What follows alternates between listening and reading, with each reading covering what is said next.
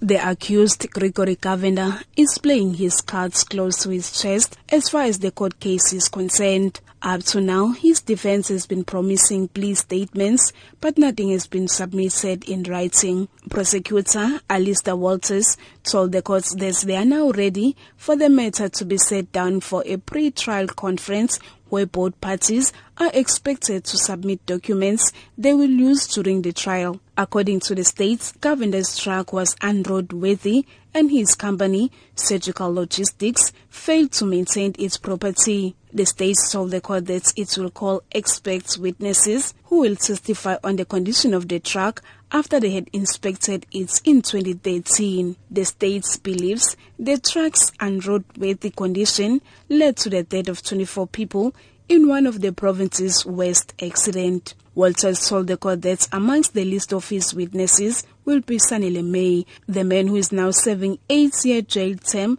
after pleading guilty to all charges of culpable homicide. During May's trial, it transpired that the truck allegedly had brakes failure. Walters told the court that he will lead the trial that Surgical Logistics and Govender used unqualified people in maintaining the truck. Walters indicated he will need 2 weeks to complete the trial. The defense did not divulge much on what they will bring in the pre-trial. The court also warned Govender's attorney that they have to sort out fees issues before the trial begins. The court told the defense that they won't be allowed to pull out of the trial due to lack of funds. Govender had earlier told the court that he's out of business after the accident. He told the court that no one wants to do business with him after the accident and could not afford paying bail. He's out on warning. Govender will be back in court on the 10th of May.